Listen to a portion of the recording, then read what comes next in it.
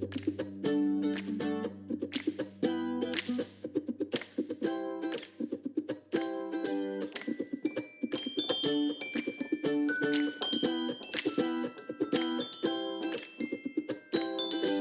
this is Kate. Welcome to Two Pastors Take a Walk and Make a Podcast. This is Yolando, and as always, we're talking about what is astonishing us, what we're thinking about, and what we're preaching. You should go first this time. Sometimes when I've been thinking a lot about the way we use the word astonish, and sometimes I don't like it because it has sometimes this element of surprise that I don't think is always accurate. Like what I think we're going for is usually what I'm awed over, like what I recognize the holy and the presence of God in, and what I want to stop and notice and not take for granted. But rarely is it like if I were to say worship was really beautiful on Sunday and I were to say that I was astonished, that would make it seem as though I was surprised. Which, yes. Anyway. But as if beautiful was not the ordinary. Correct. But in this particular case, I actually am awed and surprised, so literally astonished. There's just a situation in the church right now that is brewing that is going to lead to a conflict. And I'm just noticing that normally I'm a very conflict avoidant person, and it's just really important to me that everybody likes me all the time, which is a really big occupational hazard for a pastor. It's not, a little bit. It sounds like, oh, that's just great. You want to love everyone, but wanting everyone to like you is different than wanting to love everyone. So it's really not as cute as it sounds on first pass. And I just, I've been aware of that, and I've been trying to notice where wanting someone to like me keeps me from being faithful to them or to Jesus or to someone else who's vulnerable in the community. And anyway, a lot of times what wanting everyone to like me shows up as is a huge dread of conflict. Like it's just awful to have a difficult conversation with anyone because I don't want them to stop liking me. And so conflict has always just been like, even the hint or the whisper of it on the horizon will just, tie my stomach in knots. Like I can't sleep at night. I'm just really, and I have just been noticing lately that I am noticing a shift in myself that's just not always the case. And so right before we were about to record this podcast, I got a phone call that I needed to take, and it was a friend in the church sort of filling me in on a situation that is going to lead to conflict and going to require me having an uncomfortable conversation with someone I really care about. And, potentially that person may or may not choose to stay in the community over it. And I'm just noticing that I feel...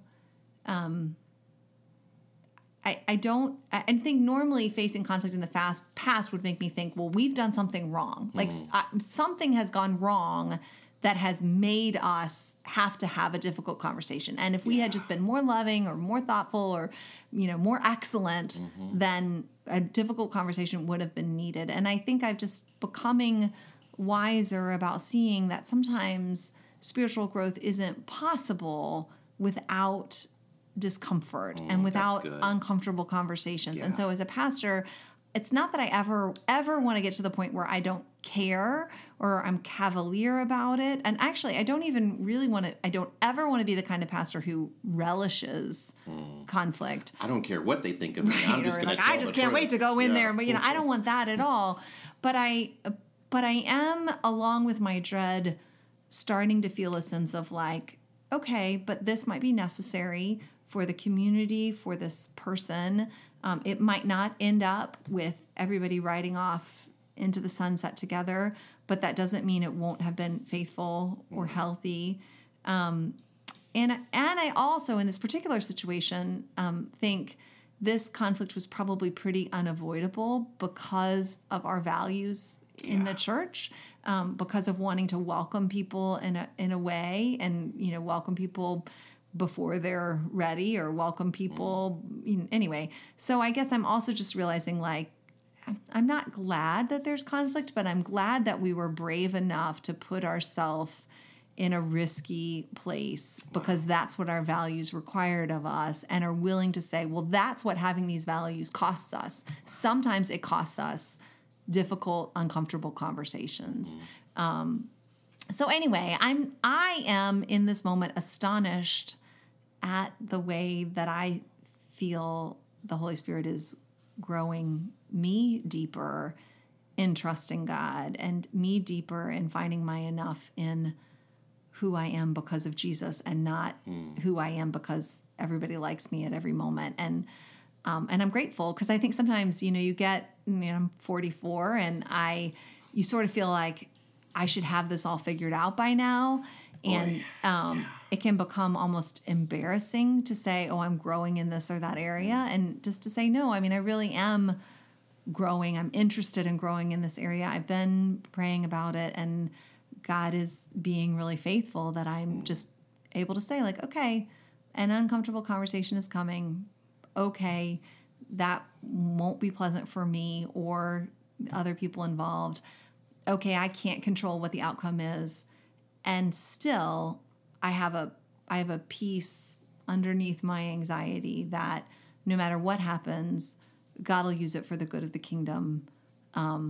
So I don't know, I could be in a totally different place than 3 hours, but I'm just grateful for this moment, because I think, 2 years ago, that wouldn't have been the case. And so I'm just grateful and astonished at the evidence of my own transformation and growth, and just grateful that it's still happening, and just joyful about that. So that's what's astonishing me. I think that's awesome. One of the things I do love about not only this ministry life, but the Christian life in general, is, this sense of sanctification really is real. Right. Transformation is real. We are being changed. And I love those moments where we can look back and say, oh, you know what? I'm not everything I need to be or want to be, but I'm not what I used to be. And there is real Holy Spirit change in me. And I think that's one thing that we need to be really aware of, is that, at certain stages in our life, the culture expects and celebrates change, right? So when you're a young person, but then we get to a certain place where the culture sort of says you should have arrived by now, or you should be the expert by now. And for us, I mean, thinking about your Philippians text this week, to be able to say, no, our model is the apostle. On. Well, right, and is the apostle Paul. I mean, that was such a good point you made on the walk, to say, like, if the apostle freaking Paul is saying, I have not yet arrived, I'm pressing on. If that's our model, then we ought to understand that to say I haven't arrived, to say I'm pressing on, isn't to say I'm garbage or I'm behind or God can't do anything with me yet. It's to say, Jesus Christ is our floor and not our ceiling. That might be theologically problematic, but like our relationship with Jesus Christ isn't the end of our spiritual growth. It's the beginning of that. And that's wonderful. Being rooted in Jesus means we will bear fruit. We will. At different rates, right? But we should never get to a point where we think, oh, I'm done. And I've come, and now it's just my job to be a blessing to others. That no. And so I do think sometimes helping people in the church say it's normal and healthy to be able to say, where do you see growth in your life? Where do you see change in your life? Where are you open for that? And when we stop asking that question, and I think sometimes people are willing to ask that question after a crisis, like someone has died or there's a divorce or there's some sort of, but no, we should be able and willing and eager to ask that question in seasons of calm and goodness. And anyway, so that is what is astonishing me. What is astonishing you? Well, so similar to you, just a moment of looking at myself and seeing change and being surprised and joyful about being a different kind of person. Earlier this week, I was listening to a Christian comedian that I followed for years. His name is Kevin Fredericks, but he goes by Kev on Stage. Yes, you know Kev on Stage? I do. I love Kev on Stage. So And Mrs. Kev on stage. And Mrs. Kev on stage, yes. So I was listening to Kev on stage, and I think he's from North Carolina. Yeah. And he's out in L.A. now. And I call him a Christian comedian, and I don't like using Christian as an adjective. It's just a terrible adjective. And I should say he is a comedian who is a Christian because, he's not, one of those hokey, right. Did you know that baseball is in the Bible? Yeah. Genesis 1:1 says, in the beginning, Stop. right? Just He's stop. not that kind of comedian, right? So I was listening to him, and he was talking about being invited to the Essence Festival. And of course, Essence is that great magazine for African-American women, started in the 70s. So they had this annual festival, and it's really all about celebrities, right? And so he's invited to perform, and because it's such a big deal and such a huge production, sometimes performances go long and they cut people or they cut their time. Sure. And so his time was cut, and he said that he's seen other celebrities just lose their marbles, right? It's just a total insult. And he said, in that moment, when they told me that my time was being cut, he's like, I was just so happy to be there. I was just so grateful to be invited. If you had told me 5 years ago that I think he was working for a bank, that I would be traveling around the world, doing comedy, and now performing at the Essence Festival, I would have said, no way, whatever. He said, so I was just so grateful, and that it didn't bother me. And I just had one of those moments where when I was listening to someone else talk about their work, and it made me reflect on this ministry life. And I thought, after 21 years, I think I've finally gotten to the place where I'm not trying to force the church to do anything. I'm not losing my joy because of what the church will or won't do. And I have not always been that way. I'm very future oriented. And so once I get a sense of this is the direction, this is where we need to go, that I can really be very stubborn, very kind of hard, and break relationships with people just because I'm so determined to have it my way. And I finally gotten to the place, and I realized this listening to Kev on stage and having this congregational meeting that we had on Sunday, that I'm okay with what the church decides. I mean, I want things for them. I want to lead them in a certain direction. If they say yes, great. If they say no, I'm okay. And I don't feel the frustration, the anger that I felt before in ministry.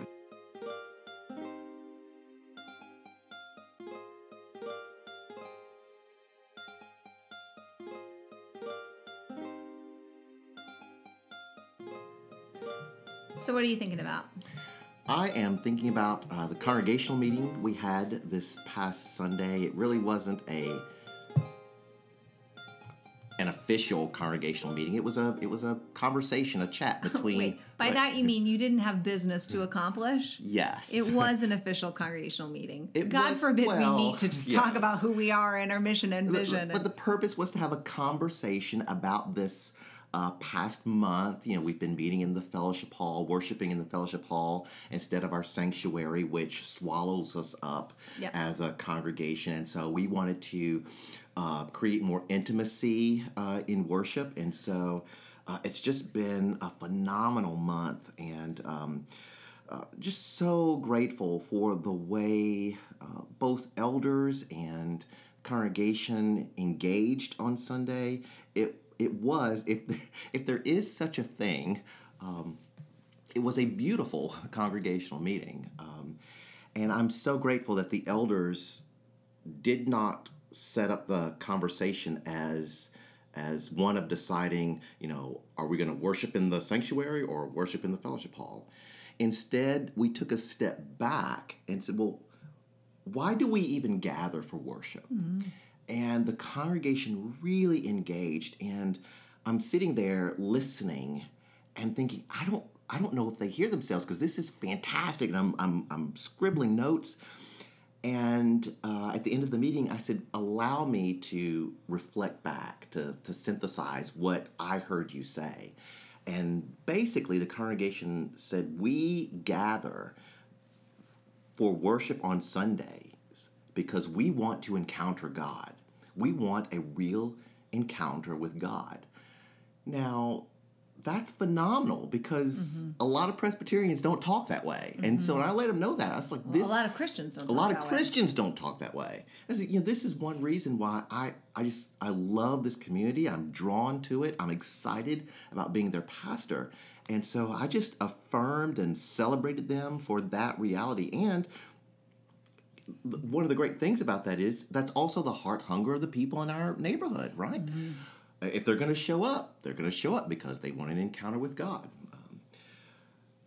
But I also had to say to them, the very thing that you desire, the very thing that you say you want is the thing that you are resisting, you're afraid of. And the call of the Spirit right now is for us to lean into that reality of drawing close to God, having an encounter with God. And so that's the work before us. And frankly, to me, that's super exciting. Well, that I think is really, it's really great. And it is, I think, worth celebrating because I think so often in congregations that are, quote, fortunate enough not to go through crisis, they don't ever think about why are we doing what we're doing. And like communities like ours that have gone through transformation, we can't help but think like, it's not guaranteed that we're being here together. Why does it matter that we exist and what do we exist for? And that's just a healthy conversation to have. And for our community, they've become exhausted by focusing on what are we going to do? Like what new program are we going to try to start? What thing in the church are we going to try to tweak to make it better so we can draw new people? It's like we're just tired of that. Well, and that's Simon Sinek's whole start with why, yes, right? And I think sometimes why is a hard conversation. And I think when we ask people why do we worship, I think a lot of people don't know the answer. They know they should, but they haven't really thought about what am I actually coming here for? And it really shifts everybody's expectations when you say, no, we're here to have an encounter with the Lord, and then to figure out, well, what does that look like, and what is my focus? And if I'm trying to control every single element of my experience in worship, then am I really trying to encounter God, or am I trying to produce something? And for a lot of people in our community, and they're older, they've been taught for years and years that their job as believers was to show up on Sunday, sit in the pew, look forward at what's happening on the platform, take it all in, and shake the pastor's hand on the way out and say, good sermon, and that was it. Yeah, and coming to church for a lot of times in elder generations was an identity confirmation experience. Like you show up on Sunday to say, this is who I am, this is what I believe, this is how the world either does work or should work. Now let me go back into my week. And that's just not, that was never what God is ever trying to do when God shows up in people's lives. It's to expand their understanding of who they are, who God is, what life is. And so we really need to, because people who want identity conforming, affirming experiences now don't go to church. They'll go to a self-help conference, they'll go to brunch, they'll go to Soul Cycle. So I think it really makes sense when we really know why. When we know why we're doing what we're doing, then it just helps us when we are at difficult decision points. It helps us every time to live out our values. So I think that's great. I'm thinking a lot, and it sort of segued there naturally on the walk, and I'm not quite sure how now, but we're just talking. I'm thinking a lot about what in AA lingo they would call stinking thinking. This all or nothing mentality that we often have, that if I can't do something perfectly, why not bother at all? And I think that it came up on the walk because you were saying that you were happy that the elders were trying to get people away from what do we do next, and that so often those conversations for, should we do this, the counter is, well, we tried that. And, right, we did it once and it didn't, quote, work. That's and so exactly now right. We're out. And just to be able to say that, okay, when we choose what we are doing next as a community. A, we shouldn't be choosing, we should be discerning. Absolutely. And B, the question we should be asking is not what do we want or what will, quote, work, but what is faithful. And then to be able to say that, the goal in our life with Christ is never to become perfect, right? It's never like we're not here to fix the church so that then people can stop having really deep and uncomfortable conversations about who they are or who God is, or so that we're not here to fix the church so that there can be 400 people showing up for worship so that then the wisest people can just sit around the room and make good decisions for God again. I mean, that's not our vulnerability before the Lord is not a problem that we're supposed to solve, but a life that we are supposed to learn to find joy and deep peace in. And so just this idea sometimes that we are gonna do things and fail at them and quit and start over, and that's just something that we have to accept. And not to say that because I tried to do this before and it didn't, quote, work, I'm done and I'm never gonna do that again. That we're in a process. That's right. And we're never gonna get out of the process until, I don't know, I'm assuming spiritual growth stops in the kingdom of God, but I don't know. And I think that that's just an interesting thing for pastors who are leading churches through transformation, is to say, this place that we're in right now, it isn't a punishment. This is the place where all people following after Jesus are supposed to live all the time with a deep vulnerability that I'm not in control. I'm going to do my best. I don't know what the outcome is going to be, but I know that God is good and I know that God is faithful, and my peace comes from that, not in what my physical eyes can see and not in whatever kind of feedback I'm getting from the culture at the moment. So, and we're tempted always to ask, when are we going to arrive? When are we going to get to that place, whatever that place is? Then we'll be happy. Then we'll be successful. Then we'll be the church we're supposed to be.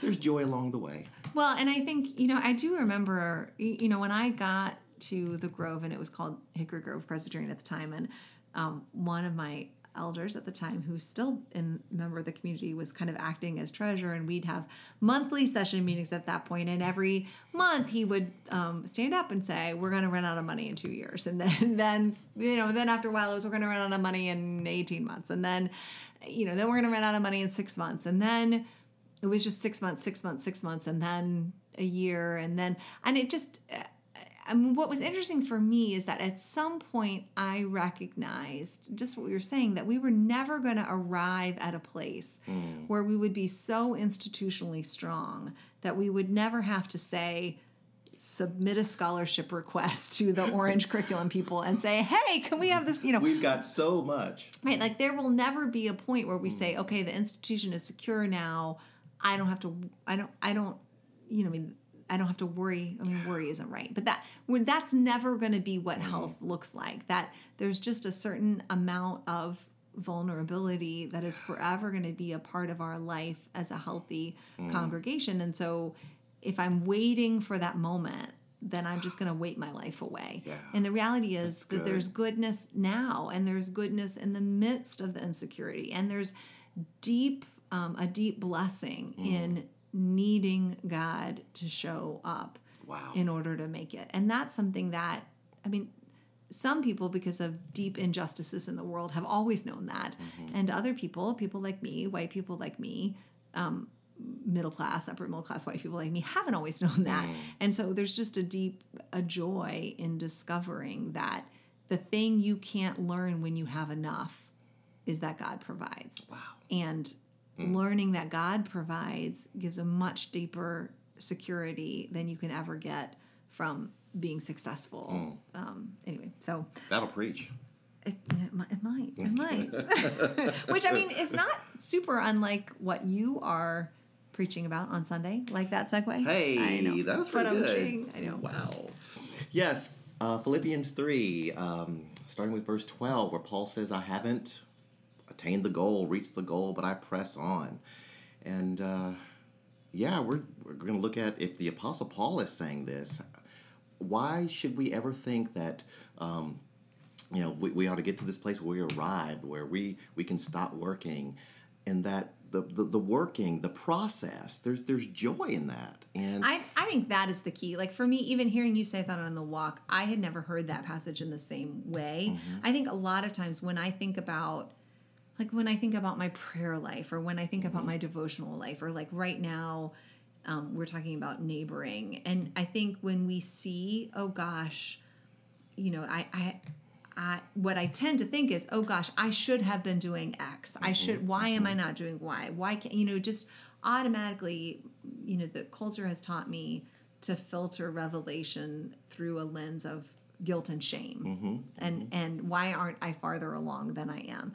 But seeing the Apostle Paul unashamedly delight in growing, it makes me realize just because I am in a place of growing doesn't mean I'm a failure, right? Yeah, that text from Philippians 3 is one of those texts that we lift out of its context and we stick on a coffee mug or t-shirt. And when you do that, like I press on, you turn it into this kind of, and usually there's a picture of some sport, like it's some kind of sports illustration, right? So you turn it into a text around self-help and success. Yes. And so really what Paul is saying, when you put it in its context in the chapter, Paul is saying, because I am rooted and grounded in Christ, I am secure. And so I'm going to work so hard, not to earn salvation, but because I am saved, I'm going to continue to work because Christ has made me his own. And so I just have this base level security to do all I can out of gratitude and joy. Well, and also I think out of a holy expectation that if Jesus is saying this is the way of life, then I want to do it because Jesus is trustworthy. And I don't need to and so in a way there's this opportunity to be delighted when you discover that, oh my goodness, I've missed something before. Or here's this whole other realm that I'm just seeing for the first time. It's not like, oh my goodness, why am I not further along? But oh my goodness, there's even more.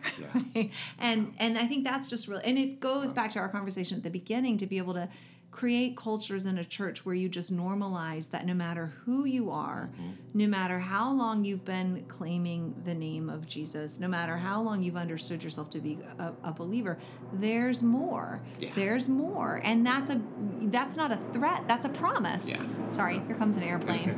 A loud airplane. I mean, sometimes in Huntersville, we're in the flight path. You're going to edit all this out, right? Probably not. So I think that's really great. And it's related to, so this Sunday we'll be in this. Can I just say one more thing about Philippians 3? Well, just one thing. I think one of the things I'm going to emphasize is that there are some things that you probably won't get unless you're willing to walk the same path over the long haul. Yeah. There are some things that come, that they just won't come instantly. And again, at some level, we already know this, but we don't truly know it. Well, there's some things that you just have to keep pressing on over the long haul, and then there's great blessing in that. Mm-hmm. And if you're looking for instant, and I've heard people say, I tried Christianity and it didn't work. Oh, okay. I tried this thing and it didn't work. Well, how long did you do it? Anyway. Well, no, and I think it's interesting because, you have these moments. It's like you always hear people talking about, they say I'm an overnight success because there was one moment that things changed for me, but they don't count the 10 years that I was working when no one was watching me, right? And I think like somebody like Paul, we lift up his story as like there's this instant change when Saul became Paul on the road to Damascus. But what we aren't thinking about is that the Lord was active in Saul's life well before the Damascus Road. Like the Damascus Road was just the moment when Saul became aware, know? And so I think there are moments of like just dramatic change that happens in an instant, but those are preceded by work that God has been doing in us when we've been unaware of it. And then there are moments of just gradual change when we are aware of them, and both are good. But I think, for me, we live in a culture where, good, fast, cheap, we often pick fast and cheap. And the reality is, that's not the Christian life. That it's not ramen noodles, at least not all the time. That sometimes there are good things that develop over time. And it comes back to the beginning of our conversation to say, we're not in it to arrive somewhere. Yeah. We're in it to be alive with Christ. And so the journey is as valuable as these moments of fruitfulness or these moments of that feel like arriving. I think that's an important thing to say to anybody in the congregation. Where you are right now is not garbage. Who you are right now is not garbage. And it's not like you're going to... the same for the church. Correct. Yes. Where we are right now is not something we need to be ashamed of. It's something to be able to say that there's glory in starting where we are, starting with the past that we have, as who we really are, that God delights in that. And I think sometimes that's a hard, the culture won't teach us that. Only the gospel can teach us that. And only the gospel, which is full of stories of people really having an encounter with God, in very, very old age, right? I mean, that's something, we're not a culture that thinks that old age is worthwhile at all. Like anything you have going to accomplish, you better have accomplished by the time you're 45, or else you're a loser. And that's the message of America, but so not good. The gospel. Oh my goodness, that's so good. I'm stealing that for Sunday. That's good. Jesus says it's not stealing. I am moving second week into our series on the art of neighboring, and this week we're talking about the cost of neighboring, and we're talking about looking at some passages from Leviticus and Deuteronomy about gleaning, and just this idea that people who were incredibly blessed by God with material wealth were required by the covenant to leave margin and goodness for the sake of their neighbors. And that scripture really clearly defines neighbor as not only other wealthy landowners, but widow, orphan, and resident alien, and non-citizen, which is a remarkable thing for this cultural moment, considering our for this cultural moment, but also that cultural moment, right? Yes. I mean, and people, I think like, oh gosh, this is some sort of newfangled socialist whatever. No, this is a deeply ancient Judeo-Christian idea that the people you encounter are your neighbors, and that you are responsible for doing what you can do. You're responsible for, not for the totality of their lives, but you're responsible, this interconnectedness. So I'm excited to talk about that. And I think it relates to, again, the stinking thinking stuff that sometimes we think, well, if I can't do everything, then I shall just, it's okay to do nothing, right? And that's not the witness of Scripture, and that it's messy, and you don't get to be people's saviors, but you do get to be a good neighbor in ways that can be uncomfortable. So I'm excited to talk about that, and also in the context of saying this is just God laying out to us and to our ancestors a way of life and practices of shalom, and we need to, we conform to them not because we must, but because we may, because we get to. Well, if I remember Scripture correctly, all of those times where God says, do not oppress the widow, the orphan, the stranger, I think God also says, remember that you were slaves in Egypt, right? And you were a stranger. And you were a stranger. So there is power in remembering your true story and what God has done for you. And I think part of our problem, especially in this cultural moment, is the story that we tell, right? If my story is, I pulled myself up by my bootstraps, then why should I give a care about your suffering when you just need to do what I did? But if my story is, I've been in that place. My people have been in that place. We've been strangers. We've been wanderers. We've been slaves. We've been oppressed. We've been this or that, and God rescued us. Well, then why? How could I ever not play a part in your release from oppression? Your receiving justice and fairness and blessing. Yeah.